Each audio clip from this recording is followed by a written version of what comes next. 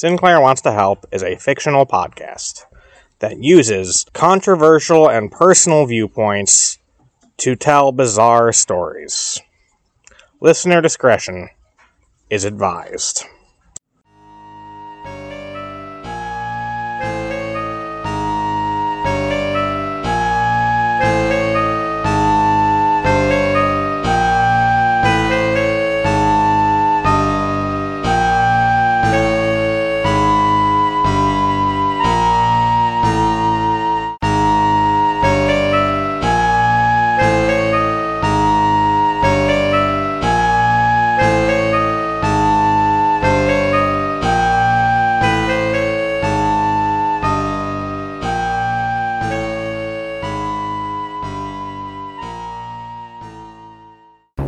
You know, nothing beats a good detective story. There are detective stories in every genre, every medium, every country, every universe. There are detectives who are bakers, detectives who are children, detectives who are criminals, which seems a little counterintuitive, but what the hell? That's just how much everyone loves the idea of being a detective. They'll throw away all their ethics and tiptoe past every conflict of interest, as long as they can put on a trench coat and gruffly narrate their most asinine observations. It's a human foible that even gods aren't immune to, and I've certainly worn a deer stalker and rambled about the gray cells on more than a few occasions in my time. Let's take things back to the most honest city in the United States, Las Vegas, Nevada. You'll remember that I had some entertainment dealings there through the Pendry execution shows, and even though those had a pretty short stint in town, I kept all sorts of business open in Vegas since then. And there's no place in the world with a more profitable market for the unusual investor than Las Vegas. It would be unwise of me to broadcast most of the businesses I'm involved with, as I believe most of my permits are, let's say, up for renewal. But rest assured, if you're ever in town and need something, anything, I might be able to help. The sad thing is that even my legitimate businesses have to be discussed more covertly nowadays. One of my biggest profits in that town has taken a complete drubbing because of trademark issues. So thanks for that, Mr. Shack. I spelled that A-C-K, so you can't sue me. But to prevent legal troubles for this story, I won't be able to reveal completely what this business is, even though there's nothing dubious or unethical about it. So, to be as direct as I can, I have a very large collection of performers under contract who are booked for events as impersonators of the king. I know that between the cultural appropriation and the god-awful movies and the creepy stuff, the king's legacy has been a little muddied. I also know that at the very core of most people, they don't care because he's the king and you love to sing along, and his stage presence was enchanting. So why wouldn't there be a legion of worshippers who wanted to imitate his glory? After all, the emperors of Rome called themselves Caesars, so the chameleonic naming of royalty isn't new. It only makes sense that the king would have some heirs. And more than anyone, I was in the best place to supply these agents of rock and roll for all the birthdays, weddings, bar mitzvahs, and last rites happening in Nevada's humble home of human hedonism. I knew the king, after all. I introduced him to the sandwich that killed him. So, I have more than a little bit of insight into how to get performers who can properly embrace his soul. And I don't mean that figuratively. In addition to my knowledge of His Highness, I have an in to make sure that I'm able to get my staff direct lessons from the king. I had been able to do my friend Cocapelli a favor by swiping the king's soul from the Abrahamic Corporation right at the last minute, and in return he loans me the king's soul once a month so I can run impersonation classes. We have him study and critique their technique, but mostly we just let the soul fumes seep and get everyone high, and that usually does the trick. Oh, he complains about it, but usually we rub bacon on his jar and he calms down. I opened the business in 1984, and I've always tried to be pretty involved with every semester, but, you know, with all the work I've got to do, I had to put someone else in charge, and the first person I had to do that was this guy named Cyril Donahue. He worked and owned a small music store with records and old toys and stuff, focused mostly on 50s music. He was a dorky guy, and he didn't even really like the king. He was a snob. But with all the knowledge he had, he was the best person I could find for the position. Also, the rent on the place was generally negligible. The best years for the business were in the 90s, and, Cyril had taught me that there's this funny thing about nostalgia where people get interested in stuff from one decade after about 20 to 25 years have passed by. In the 90s, that was the 70s, and there was plenty of nostalgia for disco, space opera, and, of course, the 50s. See, part of that 20-year nostalgia rule is that people's memories of those decades shape the pop culture of the current one. And that was a phenomenon that the king had been more than willing to exploit right up until he died. But for the people in the 90s who were remembering the 70s, remembering the 50s, the need for the king was a problem, as there was no one to take his throne. Now, these pretenders may not have been suited to sit, but they could certainly dance around the thing. The 90s needed impersonators of the king to fill a desperate void. They were a noble, beloved people. And this is what made the Checkmate killings such a heinous act. It was the July of 1996, a hot time for the Sin City both metaphorically and meteorologically. The air was as dry as the gamblers and the barflies were soaked, and there were thousands of people from across the world who, failing as gamblers, would try their luck as barflies. Others were being led by impulse and bright decor to see extravagant shows or even make extraordinary decisions. Some of these decisions were finalized at a little chapel called a Little Less Nuptiation. What this gazebo lacked in size, it made up for in presentation, with 4 cushioned benches covered in golden glitter and white lace, tightly packed in by walls that held plasticine musical notes that shifted between shades of bright colors. The sound of copyright-free rockabilly barely drowned out the rumble of an air conditioner in disrepair, and the sweating red faces of the bride and groom standing on the altar showed how in vain the machine's efforts were. The bride's legs were shaking in their steep heels about as rapidly as her groom's brow quivered. Evidently, the couple had been standing there for longer than they found acceptable, and as the determined smile of the bride finally fell from her face, the coat came from off the groom, and he marched towards the back of the small building. The whole point of doing this was because it was supposed to be quick. The man complained as he strode towards a hot pink door covered in gold glitter and carrying a silver plaque with the name Father Lee Preselby engraved with gold text. Father Lee was not known for being late to his sermons or his ceremonies. The good father offered the fastest and flashiest wedding experience in the continental United States, all at a bargain of $99, $129 if you wanted him to sing.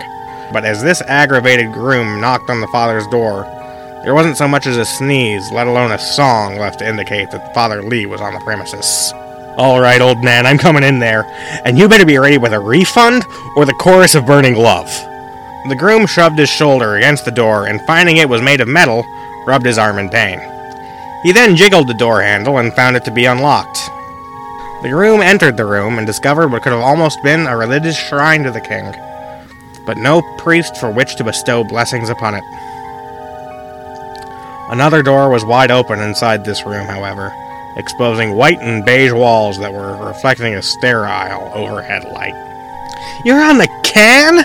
Come on, man! We were supposed to be done with this 20 minutes ago! What the hell? What the hell?" As the groom stepped toward Father Lee's bathroom, he found the priest lifelessly propped upon his toilet, with a shard of metal in his chest, and blood sprayed across the purple shag carpet, with a splash of blood across the mirror spelling, "It should have been you." The police arrived on the scene within a half hour, but I had been there in 5 minutes. Unfortunately, this hadn't been the first of the kings to die in the city. The father's death meant I lost 14 of my king impersonators. That's nearly an entire year's class. I had lost some of my more interesting acts in the process, too, like Chef E. Parsley, who was in charge of a family restaurant, Alberto, the Esperanto-speaking king, and Elmvis, the most talented tree I've ever met. All of them had been dying similarly. sitting on their throne with a shard of jagged metal stuffed into their chest, and the same words brushed across the mirror wall.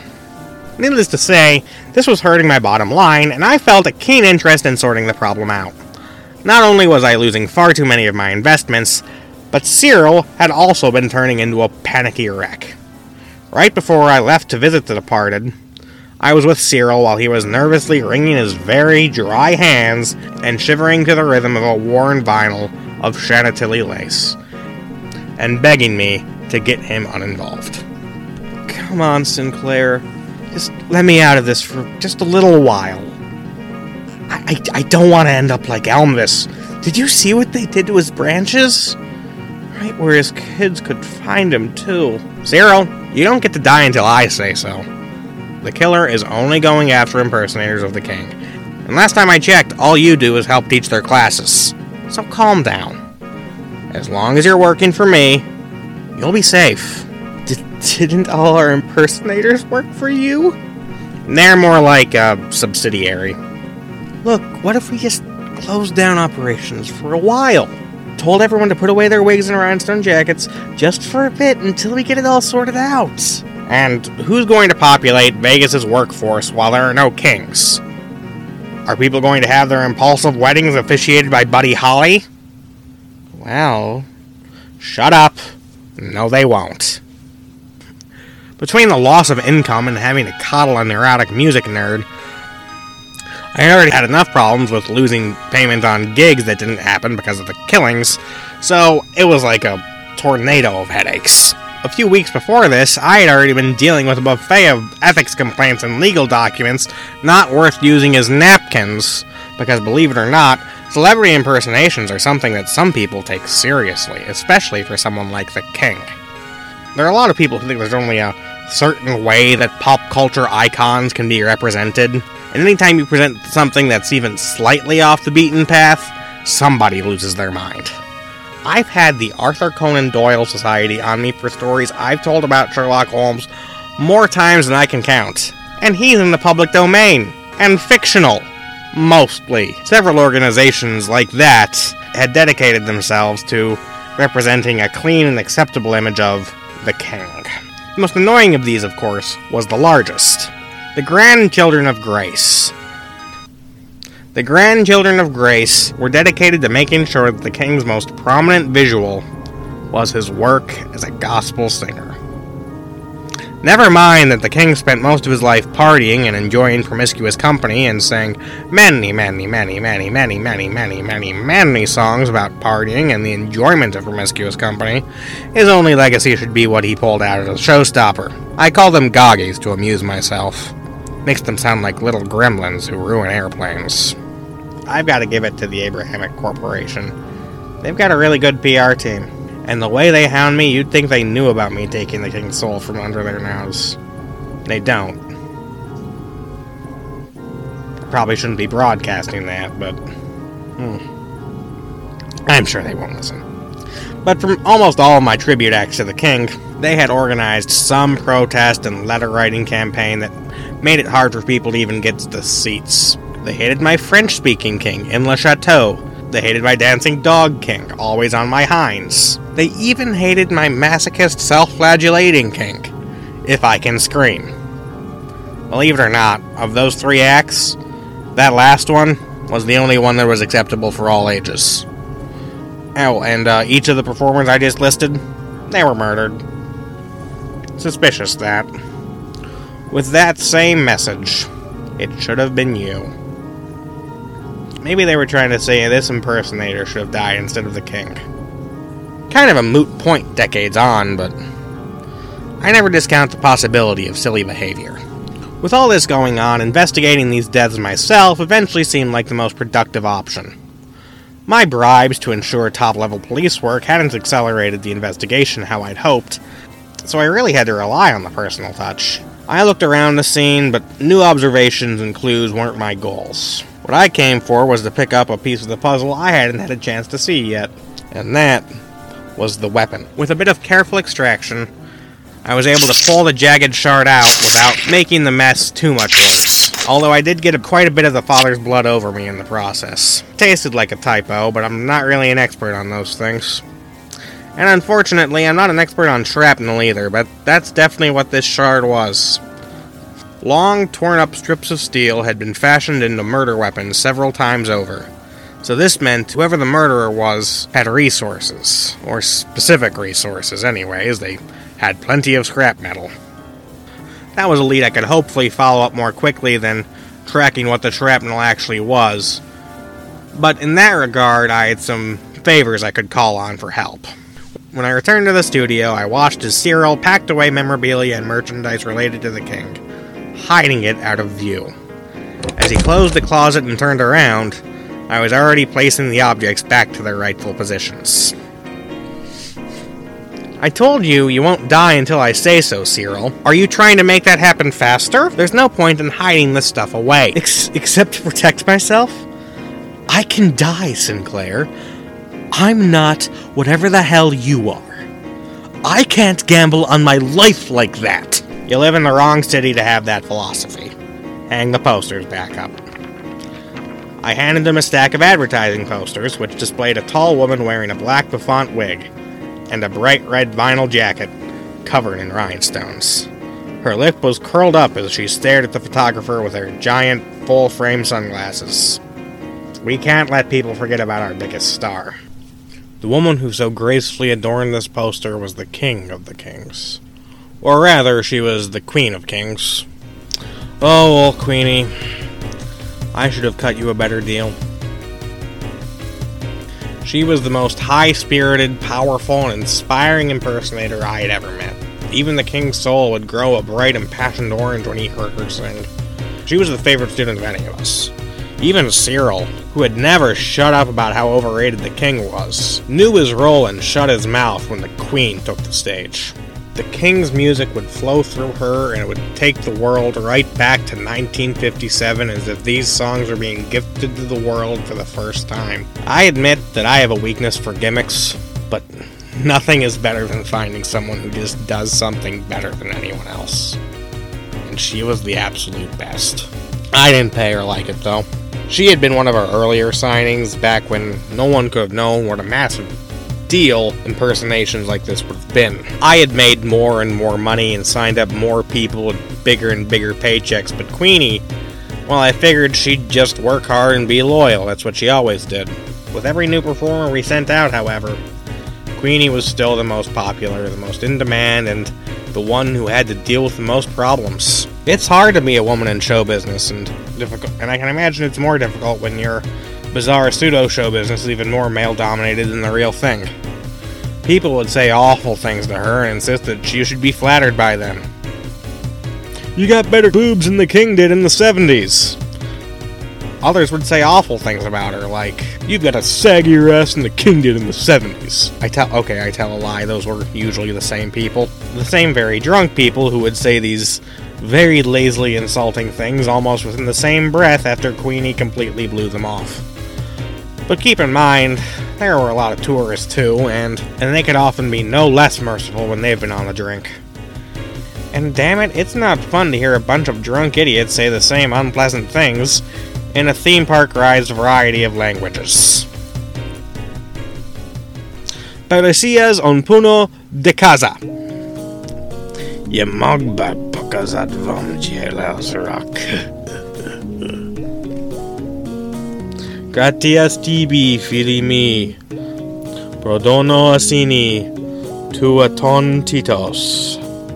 And of course, the Goggies couldn't stand her. Not to air her personal life around or anything, but Queenie happened to be a woman who exclusively enjoyed the company of other women. And honestly, that only made her feel more like a perfect modern channel for the king. Of course, we didn't make any sort of deal out of it at the time. This was years before Taylor Swift freed the gays. But those Goggies, dear me, did they find even the slightest flirtation with the idea to be offensive. And a woman looking that good, dressed up like the king, oh, they took that offense very personally. These people would annoy the queen more than they'd bother any of my other performers, inundating her with angry letters about how she should adjust her behavior and coming to shows just to heckle and harass her. I remember at one show, some jolly joker ran up on the stage with a flintlock pistol and shouted, "Sink Semper Tyrannis!" Luckily, one area where Queenie completely outshined the king was in her karate. After that, Queenie had had enough. She found me on one of the audition days and laid things out. Either she got more money, or she quit to do something else. Now, normally I can work these situations out smooth. I can lay on the purple prose and make my client feel like they're going to get whatever they want and more. Just when I say and not immediately. It's a psychological thing. You pick them up so high that they don't notice when you gently put them back down. Queenie had seen me play that game a few too many times before, though, and had no patience left. And for months, Cyril and I were without our greatest draw. I tried to be optimistic and had faith that our other staff could pick up the slack, but then the killing started, and the slack started getting real loose. So I gave Queenie what she wanted, and I was even able to make a big deal out of it, because with her back, now I could put on the Queen of Kings Comeback Spectacular. There was a part of me that hoped that, with the Queen of Kings being paid more, that might stop the Checkmate killings. I didn't believe that Queenie did it, but I was sure she was capable of it. She's one of my best students, after all. I was honestly relieved when Father Lee died. It meant I could probably rule her out as being one of the suspects. That and it was hard to tie the messages to her. What would you be trying to say? It should have been you. It should have been you who got underpaid? Seems like a weird negotiation tactic. All the better that she probably didn't do it, though, because I would have hated to have had to get even with her. I might not have given her her proper due, but anyone who gets in the way of business, well, I have a reputation I have to keep up with my colleagues. The other interesting thing, though, about Father Lee dying, was that the guys didn't really bother him that much. Sure, they've never been crazy about the themed weddings, but as long as you play things straight, they tend not to raise much noise. And I mean that with the performances and the marriages. I could certainly see someone in the Goggies wanting to kill Father Lee, but killing so many of the performers had to mean it was an organized thing, or someone had an easy way to get in. And then the weapon that was used, it was sharp, but it wasn't like a strip of metal was made for killing. It was shrapnel, debris, and it hadn't just been through damage, it had been through years. Because there was a rust all over this thing. And I imagine it was shared amongst all of them. With the shards and the messages, clearly, this killer had some kind of personal ritual in this process. Maybe I just needed to know where the metal came from. "We shouldn't put these up," Cyril whined, interrupting my deductive interlude. "Drawing attention to the show is just going to get Queenie killed!" "Cyril, these posters are already hanging all over town, and drawing attention to this show is going to make us money, which we haven't been making too much of from this business since Queenie left. What would you be doing without our business here with the king? Would you be selling old records and your memorabilia? Well, have fun waiting 15 years for the vinyl revival, and I'd suggest opening an eBay store yesterday. As for me, I have weapons to supply to vampires in Northern Ireland, souls of South American revolutionaries to barter for, and posthumous cameos of Sir Laurence Olivier to arrange. And those are gambles that take high stakes. So if you only want to make a little bit of money and go on barely surviving, go ahead. Meanwhile, I'm going to keep living like a god." Cyril dropped his head slightly at my response. I drew a few calming breaths and cooled myself down.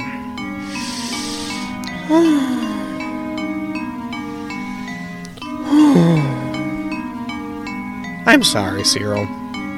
You're stressed by all this drama as much as I am, and you don't even have the advantages of my position.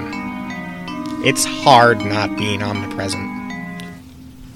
So, let me straighten things out for you. I lit the cigarette in Cyril's mouth, which he promptly spat out because he doesn't smoke. Please, don't put things in my mouth. You see, Cyril, this show, besides being the best, most exciting tribute act event to the king that your humble soul tradesman has ever had the honor of producing, it is also part of a cunning plan. I piped this concert up not just so we make a bunch of money. I want to draw the killer out. Somebody is doing this with a grudge. And whether it's the Goggies, or some psycho, or the Royal Order of Drunken Hecklers, I don't think any of them would be able to resist the temptation of killing their biggest target right before the biggest moment of her career. So I've set up a trap, and that should keep her completely safe during the whole event. If anybody tries anything, I'll be able to stop them dead in their tracks. Is that another metaphor? When have I ever used metaphors? The next night had come sooner than Cyril had wanted. He was a nervous wreck that was all shook up, and getting even shakier as we came closer to the curtain opening. Keep that up when we use you to mix a drink. Cyril hunched defensively over his merchandise stand. Could you tell me how to get through the security measures at least? If I could see Queenie safe, it could ease my nerves. Don't worry about her. She's completely taken care of. You just focus on selling merchandise. What are you selling anyways? Are you just trying to hawk your crap? The table was full of outdated calendars, black and white photos, and memorabilia made of cheap material with yellow stains of age, all adorned with the faces of the well-dressed chess nerds who had made up the king's competition, the musicians who Cyril was always going on about. It's not crap, Sinclair. It's vintage merchandise from the king's contemporaries. If I'm going to put my life at risk, it's going to be in honor of the musicians whose legacies we should be keeping alive. Singer-songwriters whose talent drove their music, not their manufactured personality. These were the true kings of rock and roll. Huh, gee. Noticed you don't have any Bo Diddley merchandise. Or Little Richard. Or Chuck Berry, for that matter. Wonder why that might be. As I continued to look at the table, I saw a rectangular piece of rusty metal encased in a firm glass container, attached to the exorbitant price tag of $15,000. Cyril, there are about 75 years until scrap metal is worth that much. Why does that pressed penny cost so much? It's not a pressed penny. This is a piece of wreckage from the '59 plane crash that took away the true talents of early rock, including the greatest of them all, he who will not fade away. In 1959, rock and roll stars Ritchie Valens, J.P., the Big Bopper Richardson, and Buddy Holly embarked on a plane ride where they were doomed to die from the results of a terrifying crash caused by unsuitable conditions for flight. The moment has been immortalized as one of the most haunting tragedies in popular music, where three great talents were taken away before their time, losing their lives because of their dedication to their work. For many, the loss of Holly was a particular blow. He was an icon amongst early rock and roll stars in his own right, perhaps not comparable to the king in sheer popularity, but loved with the same passion by many people. Though Buddy Holly did not have the king's showmanship, his everyman image and songwriting talent earned him a reverence that is maintained to this day. Oh, you mean like that song about the pie? And a little morbid, but I can't say it crosses any of my moral boundaries. Kinda shocked you'd sell the thing, to be honest. I figured that that'd be like your most prized possession. Personally, I couldn't wait to get off and away from that plane. Which is why I guess I did. Well, you were saying, that's the point of this town. I'd hate to part with it, but if someone wants it, I might as well get something out of it. High risk, high reward. I suppose this is how I gamble. Cyril's voice drifted off, and he seemed keen to change the subject. So, did you find the killer? Oh, I have my suspects, but I'm not focusing on just one killer. This is for all the marbles. I want to draw out every enemy of the Queen. Now that could be everyone in the audience. Luckily, I've got some advanced technology on my side. I held up a tin circle about the size of a home fire alarm, which had craft wobbly eyes attached to it. Has your engineer graduated kindergarten? I'll explain it in a little bit. The show's starting. But I think you'll find that a kindergartner could only imagine something this brilliant. The whole building went quiet as the lights turned out. 2 stage lights struck up to reveal a sharp silhouette. Sparkles of shining stone reflecting from the broad image of a long cape. Music beginning as the figure tapped 1 foot in rhythm with the approaching tune. The lights flashed again like lightning as the music rose in volume and force. As the light came on to stay, the Queen of Kings let out her mighty wail, with red spotlights behind her spelling the word Queen in giant letters. Then, the show really began. The first of the aggressors stood up. He was an old man with a steep forehead and bald head covered by a large red hat, and as he stood, he reached into his large red robe and pulled out a compact submachine gun. Before his finger could clutch down on the trigger, one of the plastic circles pulled towards him as though it were a magnet and clasped onto him. He then burst into the air and exploded in colorful flashes of sparks, as though he were a firecracker. Cyril watched, with his jaw hanging to the floor. These little devices are like smart bombs, but better. With the eyes, they can see everyone in the crowd. If they see anyone who looks like a problem, they'll fly over and... yeah, just like that! More explosions went off, one after another, wowing the crowd as the Queen of Kings carried the show on, her spirited performance keeping the audience wild, the sound of their applause never dying down, even as their numbers depleted into their proper firecracker forms. They're like landmines who know who the enemy are? Oh, they don't know for sure, but they have a rough enough idea to follow their intuition. They're suspicious minds. As the show ended, what remained of the crowd was a static of adulation. Whatever perspective these people had when the show began, now that it was over, they were loyal subjects of the Queen of Kings. This may not have been a large kingdom, but it was hers. And for all it was worth, she was the king, and should be appreciated as such. This was one of my most truly proud moments, and one of my greatest wins. I made one of my stars happy, and got rid of a large contingency of my enemies, made a king's ransom, and I enjoyed a hell of a performance. Of course, I had one more prize to add to my bag before the night was out. That was fun, wasn't it, Cyril? We made a lot of money, crushed all those who opposed us, and saw some very pretty lights. It reminds me of a weekend with Michael Eisner. Cyril? Cyril! Cyril wasn't standing by me anymore, his merchandise cart left behind, untouched. Except the glass container that held the piece of wreckage from years before. It was quiet in the Queen of Kings' dressing room. She had rocked a performance worthy of the king himself, and celebrated the show in a way that could have rivaled his majesty as well. Now, she intended to get a well-earned rest. The bed in the dressing room was worthy of the task. But there was someone who was intent to interrupt that rest. The door to the dressing room had its lock mangled, and it slowly creaked open as a figure creeped into the darkness. It stalked towards the bed, raising a long piece of metal up.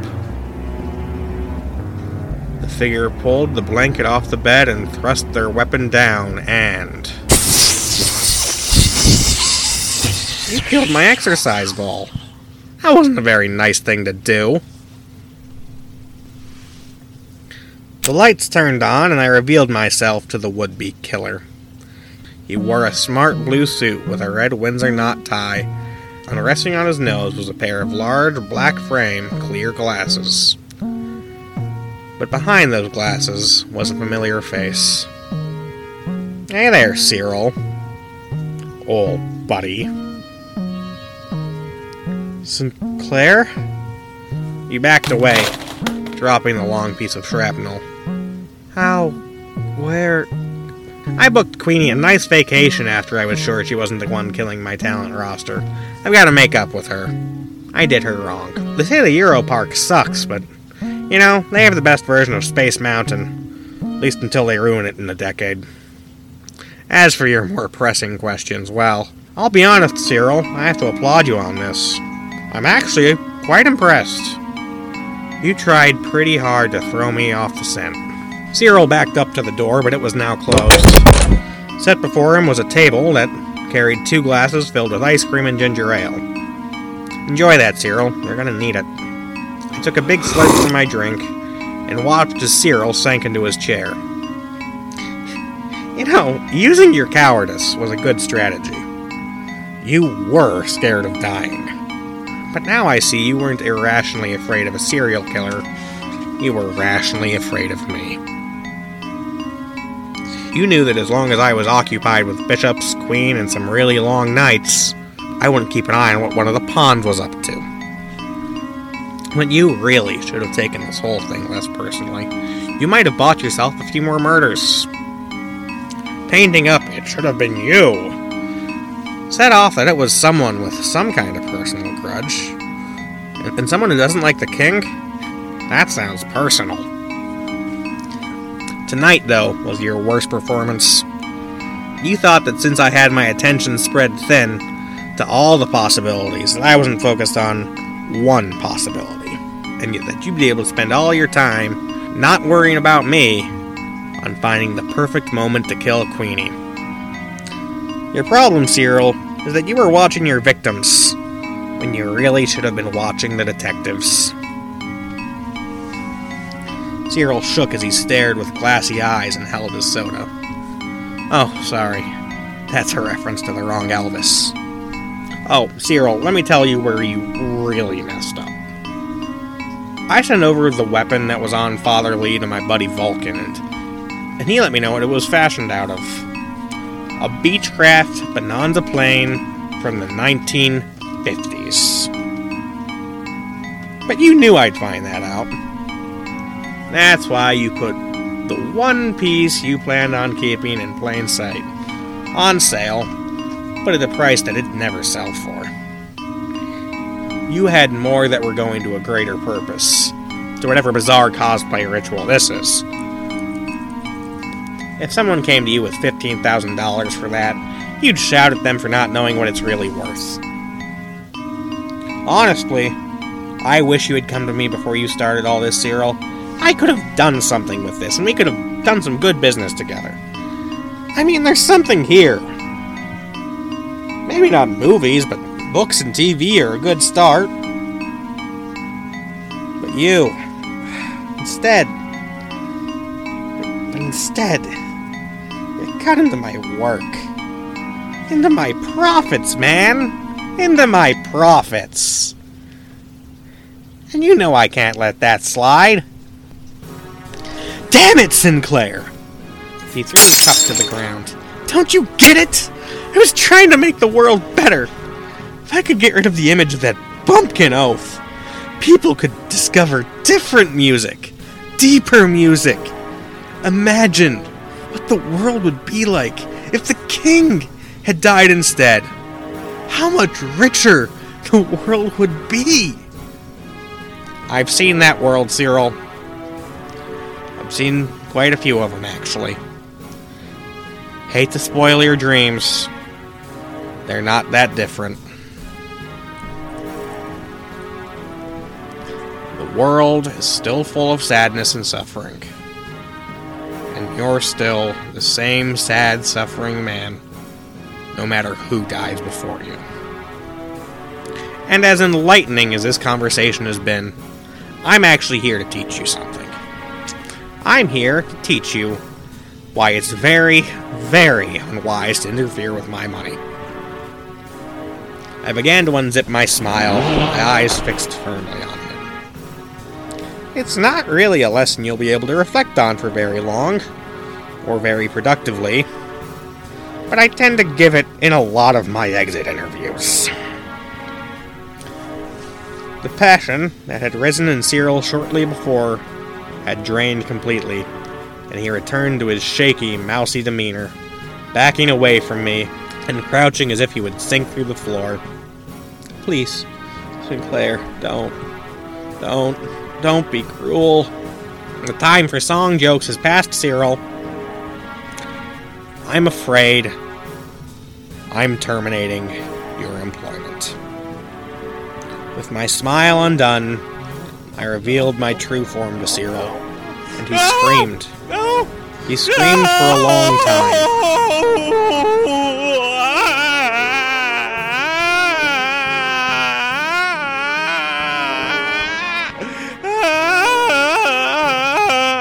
He screamed as his mouth dried and chapped.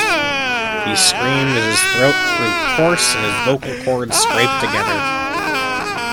He screamed as all the oxygen left his lungs. Cyril Donahue screamed until he shattered.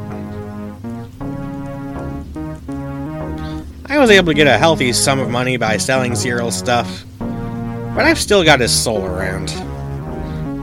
I had thought about giving him away to one of the clients who had been inconvenienced by his activities, but sometimes it's just better to not tell things to the vampire IRA. He's not too good for much anymore, mind you, so it's not much of a loss to anyone. It's risky to harvest a soul by revealing your true form, even when your mortal is someone as impressive as Achilles or Teddy Roosevelt, and for someone as, let's be nice and say, normal as Cyril. The process can almost break a soul entirely. He has nothing but a flat gray glow, and he doesn't speak much, if ever. He doesn't even float in his jar. He just rolls around at the bottom. But if you shake him like a snow globe, sometimes he'll whimper like he used to in the old days. It always reminds me of how much I couldn't stand the little weasel back then either. So, if you're interested in purchasing your very first soul, email the show, and who knows, with 3 easy payments of $30, Cyril could be your problem to love and cherish.